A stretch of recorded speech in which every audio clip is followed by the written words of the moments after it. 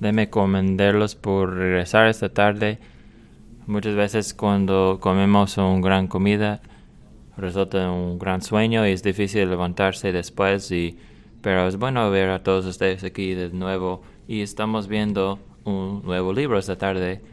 El libro de Abdías ha sido llamado el más menor de los profetas menores y de hecho es el más pequeño, corto de todos los libros del Antiguo Testamento, un solo capítulo de 27 libros, 27 versículos. Es corto y sigue 21 versículos, perdón. Es pequeño, pero sigue después de Joel, después de Amos y antes de Jonás.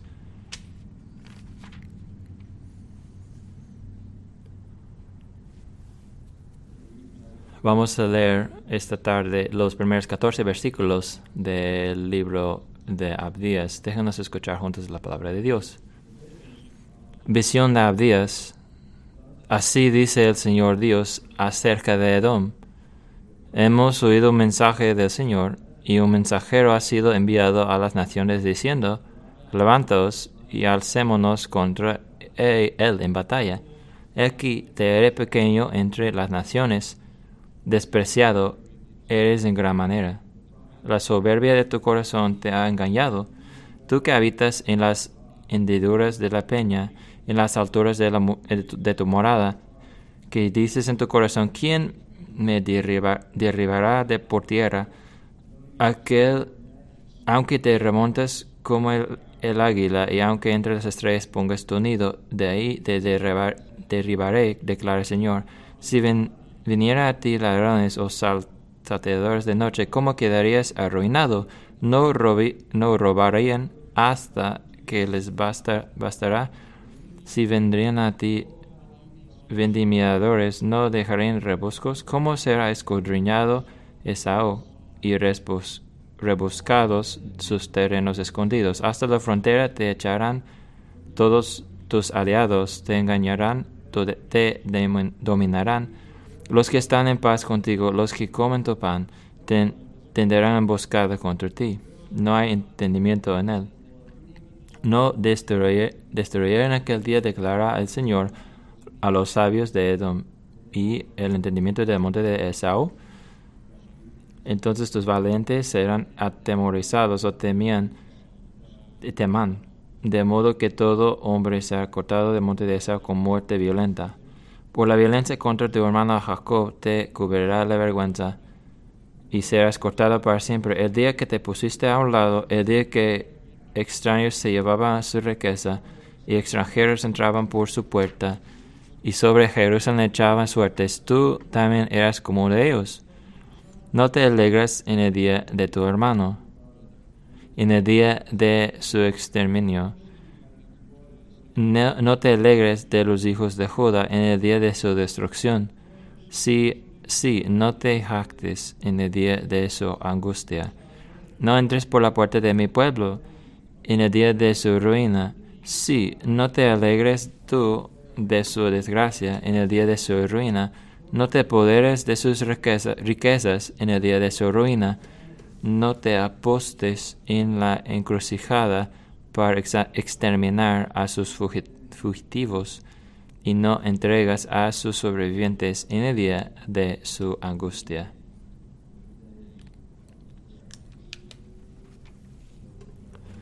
Ahí terminamos nuestra lectura, y que la palabra de Dios sea una bendición a nosotros esta tarde. Mi familia y yo tuvimos un lugar junto a la costa donde nos gustaba viajar de tomar vacaciones en mi niñez, y unas millas de esa playa había un sitio de un gran viejo batalla de la guerra civil de Estados Unidos, y era como una batalla no muy decisiva o importante en cuanto a la guerra completa, pero algo muy asombroso sucedió en esa guerra en Secessionville, como se llamaba ese pueblo. Ahí 2 hermanos se reunieron en la batalla, lucharon juntos. Ellos habían inmigrado de Escocia hace unas décadas. Uno había llegado a Nueva York y otro a Carolina del Sur, y mantenían contacto a través de los años, escribiendo cartas, y de hecho después de haber inscrito en ejércitos opuestos, mantenía contacto, y increíblemente sus cartas no fueron intercepcionadas, o sea, lo llegaron y podían hablar en donde estaban, y sabían que se estaban acercando uno al otro, que sus ejércitos estaban acercándose el uno al otro, pero ellos no tenían ninguna idea de que iban que no tenían ninguna idea de que estaban en la misma batalla hasta después, y ambos sobrevivieron. Y eso es parecido al escenario que tenemos aquí en Abdías, hermano contra hermano, con la excepción de que esos no son dos individuos, sino naciones hermanos, Jacob y Esaú, llegando a ser Israel y Edom. Y aquí están dos naciones en conflicto juntos, y claro, las naciones siempre están en conflictos cada rato. Y después vamos a hablar de por qué es importante hablar de ese conflicto particular, pero para nosotros entender cómo llegamos a ese punto necesitamos recordar nomás la historia. Claro, Jacob y Esaú son no solamente hermanos, sino gemelos, y nacieron a Isaac y Rebeca después de esa época de lucha en el vientre de Rebeca, y ella va al Señor y dice, hay dos naciones, el Señor le dice, hay dos naciones luchando dentro de su vientre, y que el resultado iba a ser que el mayor, más grande, serviría al más chico, y que sus descendientes servirían a Jacob y a sus descendientes. Y como sabemos cómo Jacob llega a traicionar, engañar y hacer trucos para recibir la herencia, quitárselo de su hermano mayor, y eso los coloca sobre un camino de conflicto, ¿no? Y unos años después que Israel estaba saliendo de Egipto, por fin sacando la tierra prometida, y llegan a la frontera de Edom y piden permiso para pasar. No van a usar su comida, no van a robar, quitar comida ni nada, nada más quieren pasar por su territorio, y Edom lo rechaza. Y muchos años después, cuando Israel está fuerte, Edom llega a ser como un estado de tributo, un tributario ahí, y Israel Edom llega a ser más fuerte después y romper las cadenas y llegar a ser problemática para Israel. Y no nos explica exactamente lo que está sucediendo aquí en el libro de Abdías, pero parece muy probable que eso sucedió alrededor de los años 500 antes de Cristo, cuando llegó a Babilonia atacando a Jerusalén y la conquista, y lleva mucha de su gente cautivos. Y nos dice en otra parte que Edom tuvo parte en la operación de limpieza, si se puede llamar así, durante todo ese proceso. Entonces, muy probablemente eso es lo que tenemos aquí en el libro de Abdías, y que aquí está Abdías, el profeta del Señor, y Abdías simplemente significa siervo del Señor. Es un nombre muy común. No sabemos exactamente quién era este hombre Abdías, y de hecho solamente está mencionado en versículo 1. Nada más se menciona que tuvo una visión y ya desaparece, no habla más de sí mismo, entonces no sabemos mucho de él. Pero la gente de Dios está en un estado muy bajo, su punto bajo, ¿no? Están en exilio, se ha perdido su ciudad, su país, su templo está en ruinas, y están en el punto más bajo posible. Es la gente de Dios, y esa palabra del Señor los llega para consolar a su pueblo mientras están en ese lugar muy bajo. Y la verdad hay tres etapas de nuestro pasaje que hemos leído hoy.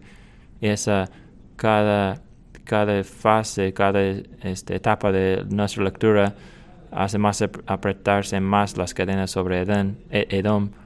Y el carácter principal, los caracteres principales en realidad no son Edom y Israel, sino Dios es el carácter principal. Primeramente Dios se manifiesta, se revela ser como Señor de naciones. Dios te revela que es el Señor de naciones, de todas las naciones. Entonces aquí tenemos una visión de Abdías, la línea que sigue. Así dice el Señor Dios acerca de Edom.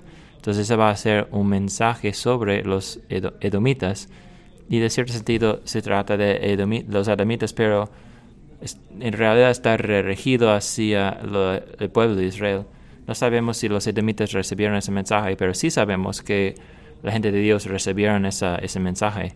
Y lo que nos destaca aquí es que la frecuencia o cómo son centrifugados sobre Dios y cómo ven al mundo y la vida. Y nos desafían en eso, que Dios es Dios en toda la vida, no solamente en las grandes cosas y las cosas pequeñas, sino todo. Y Abdías no tiene como ese síndrome del Dios pequeño como que nos aflige muchas veces cuando pensamos sobre Dios. Sufrimos la tentación de escuchar el mundo que nos dice que podemos dejar a un lado nuestra religión si está tranquilo, quieto y silencioso, y no debe afectar nuestra vida pública. Y está bien si tenemos eso mantenido muy secreto, no escondido. Y muchas veces somos tentados a aceptar esos términos, esas condiciones, ¿no? Pero eso no es lo que vemos aquí con ese profeta. No hay esa idea, actitud que somos un pueblo pequeño y tenemos al Señor y pensamos en Él a veces, pero no es algo grande para nosotros. Ellos toman las noticias de su Dios, los llevan a los cortes de Dios, de naciones extranjeros. Y esa es una palabra no en particular según la gente de Dios, sino ese país extranjero, los edomitas, que al momento ellos tienen poder junto con los babilonios. Sin embargo, Abdías, el siervo del Señor, él trae este mensaje a los reyes extranjeros. Es como hizo José en sus días en Egipto, o Daniel en sus días cuando es siervo delante de los caldeos o los persos. No tiene vergüenza del Dios verdadero, no tiene pena, no tiene vergüenza de hablar de su Dios delante del mundo. Eso es algo que nos enfrenta a esa tentación a hacer mucho, ser intimidados por un profesor o un compañero de trabajo o un vecino, y decir, bueno, está bien, yo voy a vivir mi vida con la boca cerrada y no vivir por Él, y no vivir abiertamente, no hablar de Él en una forma pública. Los profetas no son así. Los edomitas hubieran pensado que no tendría que contestar a nadie por sus acciones. Es así como piensa la mayoría de las personas. Yo puedo hablar como quiera y no tengo que dar cuentas por nada. Pero aquí nos está enfrentado con el hecho de que si hay un Dios en el cielo y Él se preocupa con los eventos, las acciones, acontecimientos de la vida. Él se involucra en los eventos del mundo, cada tierra, aun las cosas específicas. Y yo creo que el versículo 1 habla de eso. Dice, hay un mensajero. Y yo no sé si debemos hablar de un mensajero verdadero actual, más que un mensajero angélico que a lo mejor usa Dios, pero Dios está levantando o como que agitando las naciones para levantarse contra Edom. En otras palabras, Dios está diciendo, mi juicio va por ti, y viene por esas naciones que estoy levantando contra ti. Juan Calvino dice en este punto que la guerra no está hecho al azar, sino por la influencia secreta de Dios. Dios es Dios de todas las acciones, eventos grandes y pequeños. Pueden pensar en Habacuc. En la mañana estamos leyendo de Habacuc y cómo Habacuc luchaba con eso, que Dios usaría una tierra ajena para disciplinar a su propio pueblo. Pero el Señor está mostrando su soberanía sobre todas las naciones. Y es lo que vemos en versículo 1, que Dios está mostrando, manifestando ser Señor de todas las naciones y siempre está actuando según su carácter, su naturaleza. Y es nuestra consolación, que siempre está actuando de una forma sabia y justa. Pero déjanos seguir adelante con versículos 2 a 9. Aquí Dios se muestra como el que humilla al orgulloso. Dios se muestra a sí mismo ser el que humilla al orgulloso. Y James Montgomery Boyce hace el punto que si tú estás describiendo a alguien y dices, él es un buen hombre, pero es orgulloso, entonces gente le dice, bueno, está bien. Pero si tú dices, es un buen hombre, pero es un ladrón, la gente dice, pues, ¿cómo puede ser buen hombre y un ladrón al mismo tiempo? ¿No? Pero el orgullo de una forma es algo más destructiva, ¿no? Destructora, ¿no? Es algo más contrario a la naturaleza de Dios, si podemos decirlo así. Es muy al contrario de las formas de Dios. Y aquí Abdías está dando un diagnóstico espiritual a los edomitas. Dice, el orgullo de tu corazón te ha engañado. Y lo que va a hacer en versículos 2 a 9 va a explicar a nosotros las razones por qué los edomitas eran tan orgullosos, y podemos aplicar a nosotros mismos y probarnos y a ver si el diagnóstico espiritual aplica a nosotros también. Mientras checamos estas fuentes de orgullo, yo creo que por lo menos veo como 5 fuentes de orgullo. Uno es su seguridad natural. Él dice en versículo 3, el orgullo de tu corazón te ha engañado, tú que habitas en las hendiduras de la peña, en las alturas de tu morada, que dices en tu corazón, ¿quién me derribará por tierra?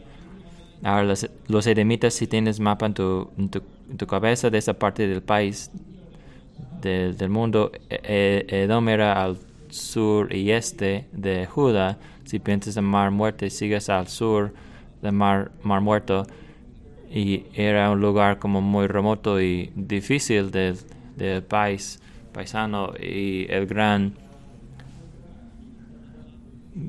como que cultura que va hacia África pasa por acá, y hay como que grandes montañas de 4,000 pies más de elevación, muy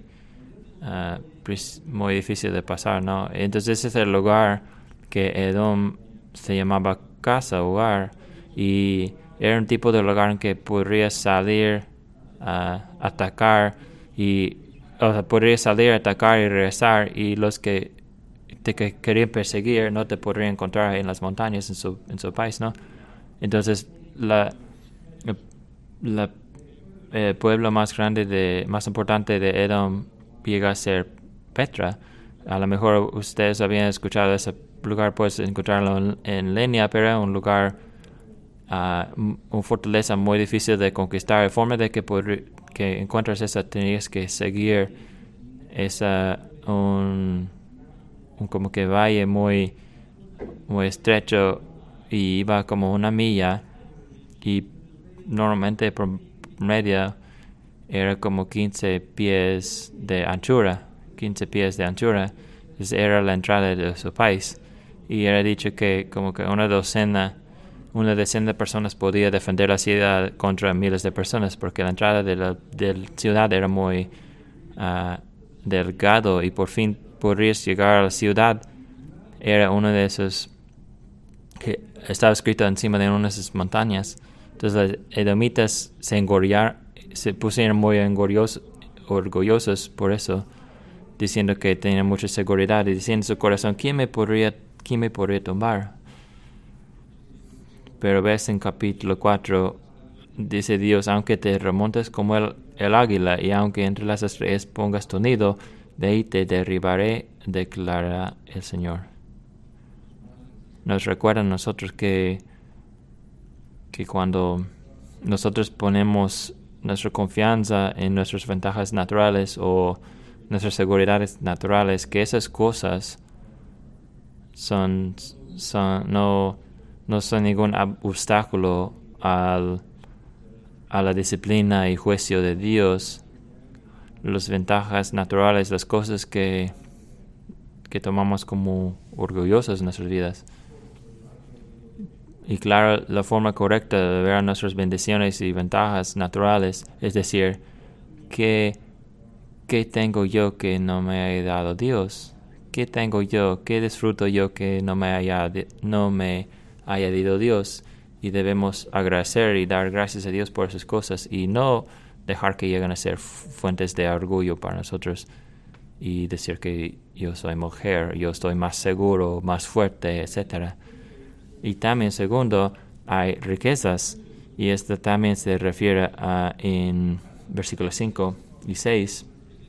Versículo 6 habla sobre sus tesoros escondidos, y habían llegado a ser ricos porque había como que dos rutas de intercambio que pasaban por su país.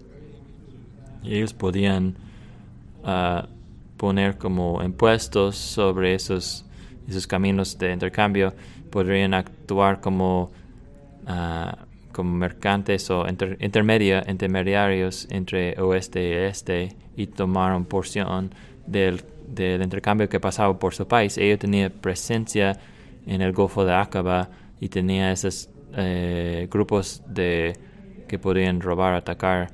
Entonces entraba dinero y ellos llegaron a ser ricos, y eso también llegó a darles un sentido de seguridad falso. Y es asombroso como nosotros, cuando llegamos a un punto en el que tenemos poco dinero en nuestra cuenta de cheques y cuentas de seguros y cuentas de jubilarnos, y nuestro trabajo está estable, podemos alcanzar nuestras cuentas y comprar unas cositas extras, unas cosas bonitas que como esas cosas llegamos a sentir que esas cosas como que nos insulan, o sea, nos protejan contra los problemas y dificultades del mundo, ¿no? Pero es una ilusión, porque de repente esas cosas pueden ser quitadas de nosotros. Y eso es lo que dice el Señor aquí. Dice, mira, cuando llegan ladrones, ellos solamente pueden llevar tanto, no pueden llevar todo. Si esos que cosechan las uvas siempre dejan poco, pero cuando yo llego no va a quedar nada de tus recursos, tus tesoros. Y luego ellos dicen que confían en sus amigos, sus amistades, ¿no? Sus alianzas. Versículo 7 dice, todos tus aliados te engañarán, te dominarán los que están en paz contigo. Los que comen tu pan tenderán emboscada contra ti, no hay entendimiento en él. Y eso es lo que resulta de lo que sucedió. Los babilonios usaron los edomitas un rato y luego los echaron al lado, y los babilonios eran como el perro grande, una nación poderosa, y si tú tienes conexión a ellos, sientes seguro y salvo, pero ese amigo dichoso los uso y luego los abandono. Y igualmente la gente en nuestra vida puede llegar a ser fuente de seguridad para nosotros, puede llegar como un apoyo para nosotros en vez de depender sobre Dios, y nuestra familia igual puede ser a veces lo mismo.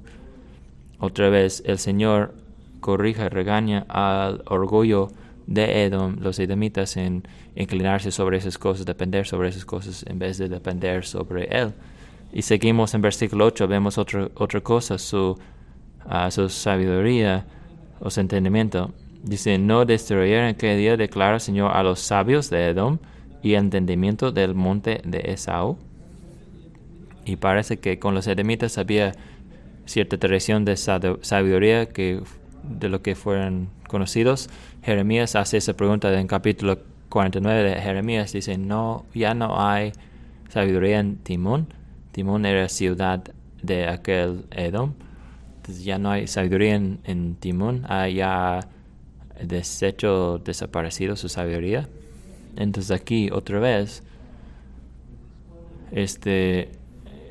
sabiduría, inteligencia, entendimiento que fue entregado a ellos nunca iban a llegar los que construían imperios, pero habían descubierto una forma de sobrevivir y avanzar en el mundo. Usaron sus castillos y fortalezas, su geografía, su sabiduría, entendimiento, inteligencia para cortar para sí mismo un lugar, un país en el mundo, ¿no? Y el hombre sufre la tentación pensar igual. A lo mejor algunos de nosotros que digamos, yo soy el hombre más inteligente aquí en ese salón, en ese cuarto. Pero para la mayoría de nosotros, si podemos como que hacernos una burbuja, decir, sí, mira, estoy bien, estoy sobreviviendo, no estoy tan mal. A lo mejor no sepa todo de todo, pero yo sí sé algunas cosas y puedo sobrevivir y avanzar y estar bien y confiar en mi propia inteligencia, en mi propia sabiduría, no entendimiento. Pero Dios dice, aún eso te lo puede quitar y ya no va a quedar barrera. Nuestra inteligencia quiere dejar que Dios trate con nosotros. Quiere prevenir que Dios trate con nosotros. Y luego hay nuestra fuerza. Versículo 9. Entonces tus valientes serán atemorizados. Tus valientes serán atemorizados. Escuchamos que la encuesta propuesta de nuestra nación hoy día va a incluir un gran aumento de dinero en los militares. Una fuerza espacial va a tener lugar en nuestra nueva encuesta.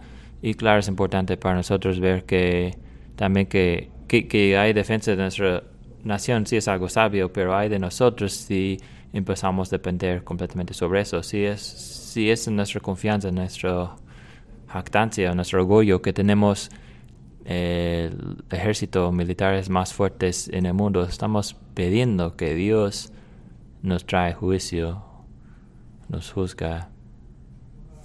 El orgullo puede llevarnos tan fácilmente y sin importar quién eres, quién sea, el orgullo está tan vinculado con el corazón, tan conectado con nuestro corazón. Orgullamos tan fácilmente. Jonathan Aitken era un ministerio de gabinete en el gobierno en Britania, en Inglaterra, y él llegó a un puesto de influencia y poder y luego llegó a ser culpable de perjuria, creo, y escribió un libro que se llama Orgullo y Perjuria. Es un libro tipo de profesional. Una de las cosas que él dice en eso es que el orgullo era la causa raíz de todas mis maldades. Era la raíz de todas mis maldades. Era algo poderoso, un estado de mente poderoso que me cegó, que solamente se puede ser curado con las lecciones más fuertes. Y cada uno de nosotros podemos decir la misma cosa, ¿no? Que aparte de la gracia de Dios, sino por la gracia de Dios y humillarnos una tras otra vez, el orgullo va a agarrarnos en el corazón, va a implantarse en nuestros corazones y no vamos a querer escuchar el consejo, la palabra de Dios, no vamos a escuchar a las lecciones pequeñas que nos dan en la vida hasta que ya hayamos endurecido nuestro corazón hacia Dios, hasta que solamente una lección muy grave nos va a abrir los ojos. Que nosotros debemos tener cuidado si pensamos que estamos parados, que no caigamos. Dice, yo haré eso. Dios dice, yo haré eso, yo haré eso. Ha sido dicho que la primera doctrina en la Biblia es, primera enseñanza bíblica de la Biblia que fue negada fue la doctrina del juicio. Recuerda Satanás en el jardín que dice a Adán y Eva, él dice, tú no morirás seguramente. El juicio no vendrá por tu pecado, atrás de tu pecado. Pero aquí está el Señor recordándonos que sí siempre viene el juicio. Si no encontramos nuestro refugio en Cristo, si vivamos como si no fuera Dios. Entonces Dios se muestra ser el que humilla al orgulloso. Y tercero, llegamos a tercera parte de nuestra sección, nuestro pasaje 10 a 14, versículos 10 a 14. El de Dios se muestra ser el que defiende a su iglesia, el defensa de su iglesia, el que defiende a su iglesia. Y como dijimos antes, hay muchos lugares muchos lugares con conflictos en el mundo, Israel y con los palestinos, Corea del Norte y Corea del Sur, es más fácil encontrar un lugar que sí hay conflicto que en un lugar que no hay conflicto. Entonces, ¿qué hace ese conflicto aquí en Abdías especial? Pues es porque aquí la hostilidad espiritual es el punto, ¿no? La hostilidad espiritual es el punto aquí. Y hay varias pistas aquí que nos muestra. Es una de las cosas que Abdías hace aquí, es él lo mantiene muy personal. Hace la historia de ese conflicto muy cerca de superficie. Él siempre, muchas veces lo llama tu hermano, versículo 10, 12, tu hermano. Y obvio, ese es cientos de años después de Jacob y Esaú, pero él está manteniendo esa historia muy cerca de su superficie, ¿no? Y lo está haciendo porque es un conflicto espiritual que está sucediendo entre Jacob y Esaú. A lo mejor podrías decir que empezó cuando estaba en el vientre, pero empezó en realidad mucho antes de eso, porque regresa hasta Génesis 3:15, la semilla de la mujer, la semilla del serpiente, tal hostilidad que Dios dice va a revelarse, va a realizarse a través de la historia, y lo vemos por todos lados de las escrituras. Vemos en las vidas de Jacob y Esaú. Y no es algo, entonces, simplemente que los edomitas, ¿sabes?, mantenían vivos en su mente, o los descendientes o los antepasados de Israel engañaron a nuestros antepasados y los engañaron y quitaron de su bendición y su derecho como sino había mucha hostilidad.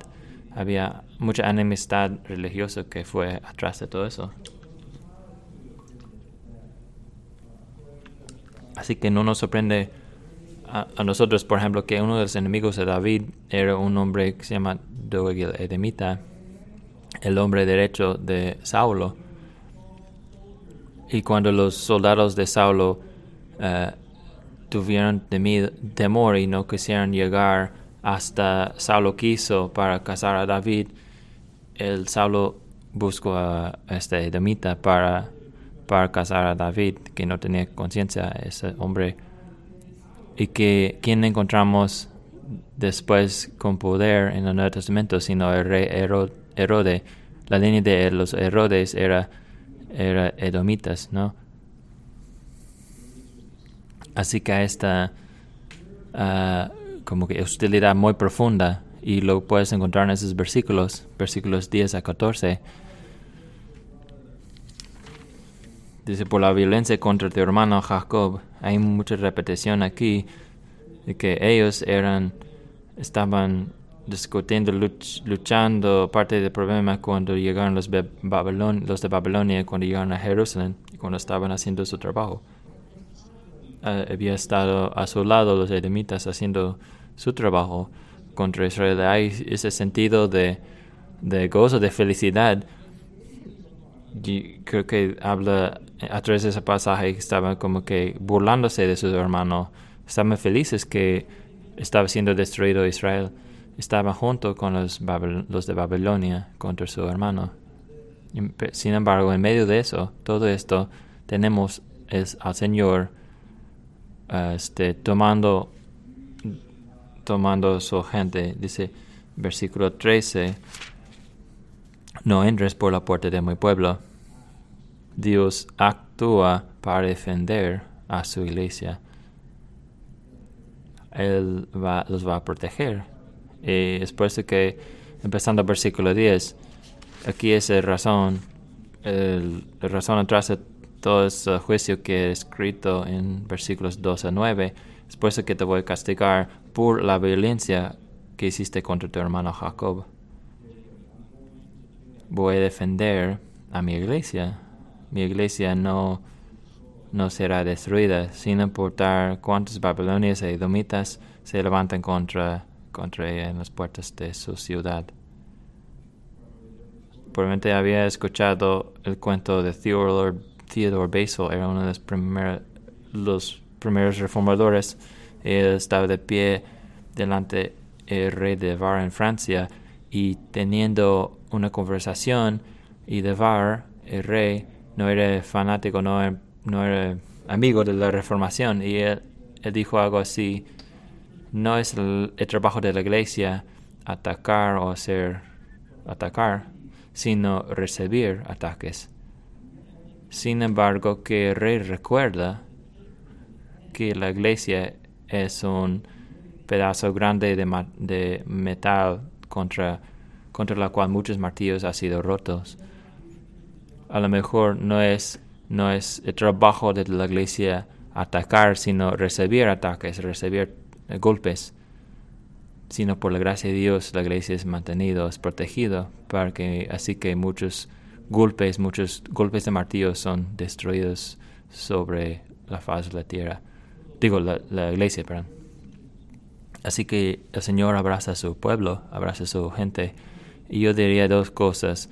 Uno, que debemos estar animados por eso, aconsejados en eso en un mundo hostil.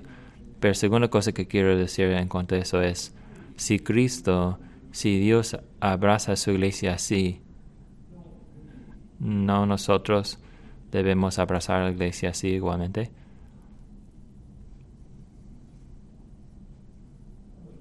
Una de las cosas, y es poquito escondido en la traducción, pero yo sé que hay algunas traducciones que lo ponen bien. En versículo 11 dice, en New King James en inglés dice, bueno, en esa traducción dice, el día que te pusiste a un lado. Y algunas traducciones dice, a lo mejor, al día que te pusiste lejos o no estabas. El día que te alejaste. Es como si estuviera Edom. Tuvo como sentimientos mezclas en cuanto a lo que estaba sucediendo. A un lado estaban participando, pero al otro lado estaban como que viendo también, observando.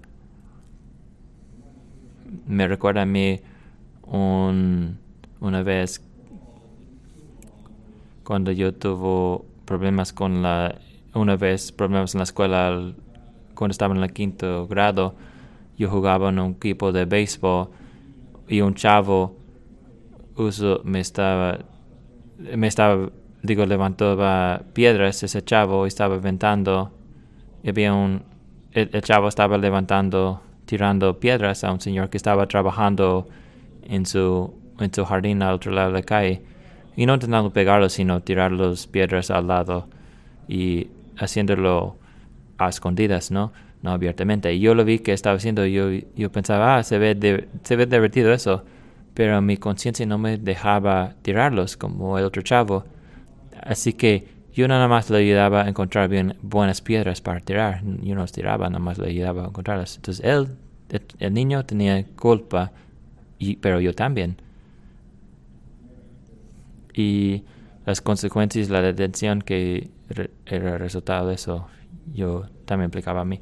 Edom aquí es poco como yo aquí, no completamente participando como nivel igual como Babilonia, seguramente aprovechando cuando podían, pero estaba al lado también nada más observando. Es como si Dios estaba diciendo a Edom, yo esperaba mejor de ti.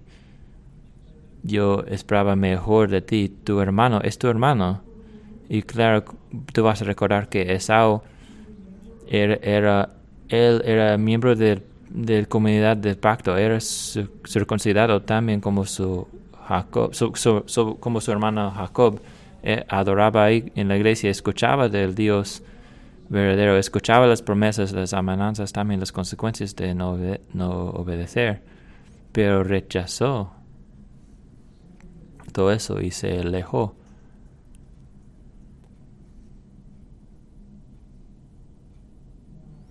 Ahora,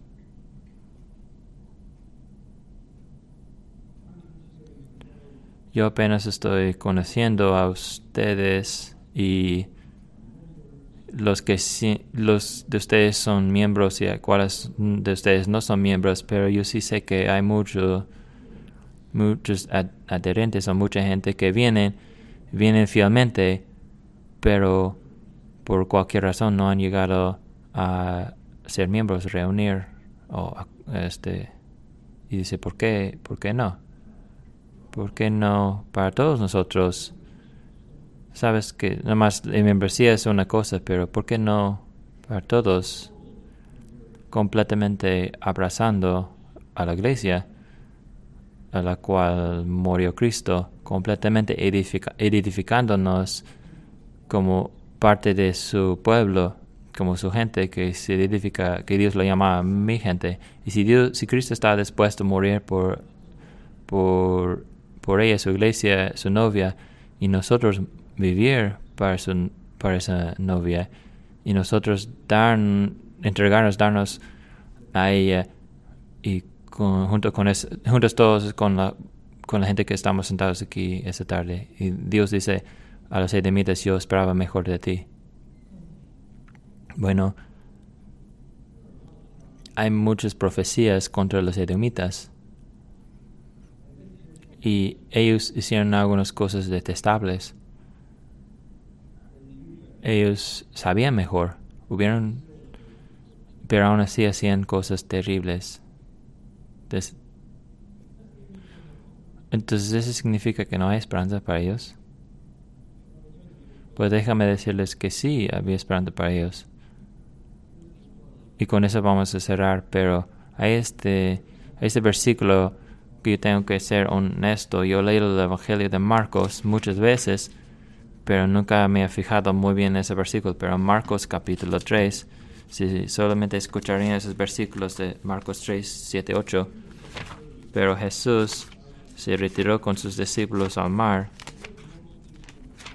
y una gran multitud de Galilea lo seguía desde Judea y Jerusalén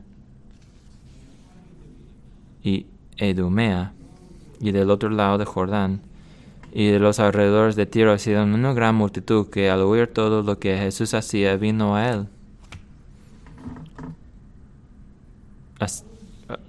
A lo que Jesús hacía vino a él.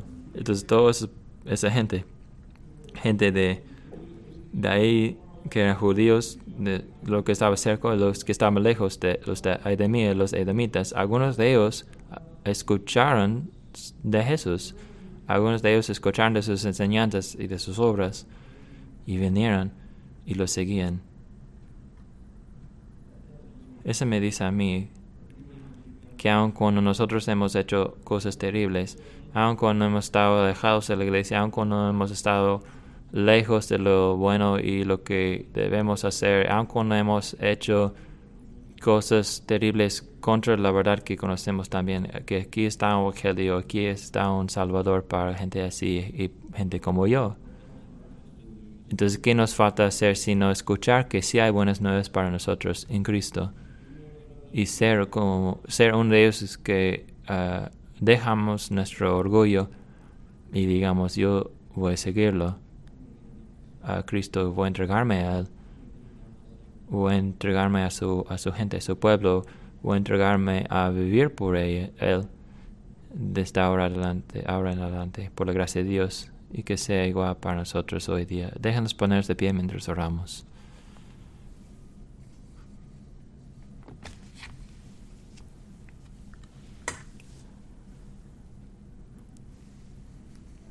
Padre, te damos gracias por recordarnos lo tan grande que eres tú, por recordarnos de qué tan constante eres tú en tu santidad, en tu justicia, y sin embargo eres un Padre, un Dios de paciencia, de misericordia, y a los que han mostrado cada indicación de tener corazón duro hacia ti, odiadores de ti.